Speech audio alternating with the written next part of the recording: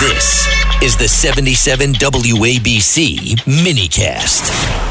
And we have been talking at the beginning of the show, John, about EVs and what a disaster they are. Electric vehicles. Yes. What happened now? And our next guest knows about the pitfalls of them all too well. Joining us now is Jason Rantz, radio host, also a great political expert. Jason, you wrote that you were stranded in an EV at midnight, and it says, progressives don't want you to know about my nightmare. Tell us real quick what happened. No, they don't want to know. So, of course, someone who doesn't actually own a car, I had a wedding to go to that was about 80 miles or so east of Seattle, kind of in the middle of nowhere. And so I go in, get my rental car. They force an EV on me at Hertz because that's all they had available. Oh, the ones that Hertz is getting rid of.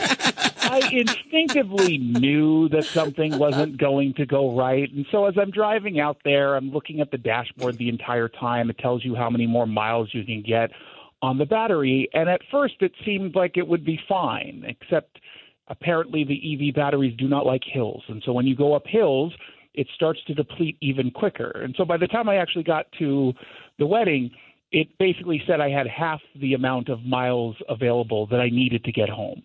So I'm there during the ceremony and during the dinner and during all the speeches, panicked, looking on my phone, trying to find out where the nearest place is that I can plug in. And I thought I got lucky because there was one that was like a mile away, except it was just for Teslas, and I didn't have a Tesla without an adapter. It's not going to work.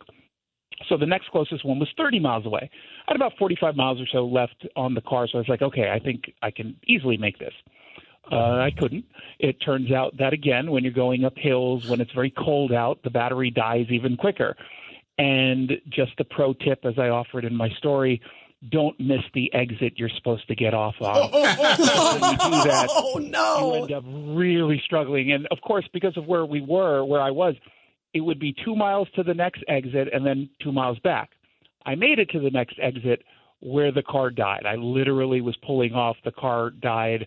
About 5 minutes later, the lights went off, the heater went off. It was very cold, and it was just a total nightmare. I wrote about this mostly because we're obviously being pushed down this green revolution, particularly when it comes to EVs. We're not even remotely close to where we would need to be in order to make this work, and we're not going to be there by 2030 or 2035 when legislation kicks in, basically saying that in 13 states, including where I am in Washington, I think you guys are on the list as well, saying you could only sell EVs moving forward. We're not close in any world to having that infrastructure be put in place. And by the time we actually get all the infrastructure put in place, my guess is the technology is going to change and we're going to have to update everything. I can't believe what a disaster. Jason, you also have a story for us about what's going on in Seattle? Yeah, just how bad it is there.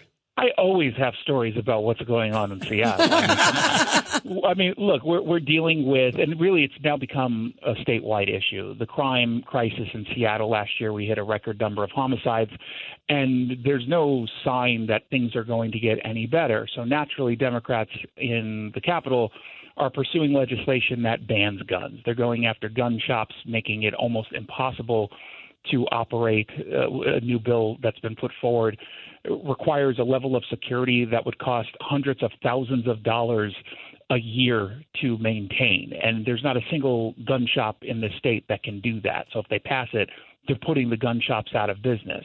At the same time, they're moving forward with a bill that not only imposes 11% tax on ammunition, but it reclassifies ammunition as a privilege, which, of course, it's not a privilege. It is a right, but they don't really seem to care about our right to gun ownership. So crime is going up and our ability to protect ourselves going away. Doesn't seem like the best strategy. Well, they got to take your guns away. They got to take your guns away. So when the terrorists come in and they have submachine guns, you have nothing. Precisely. Although let's be fair, I'm less concerned about the terrorists than I am about some of the people who are wandering in downtown Seattle. Those are the folks who are Thank you. really dangerous. Thank you so much. We'd like to talk to you again soon. Thanks, Jason. Thank you. Appreciate it. Thank you.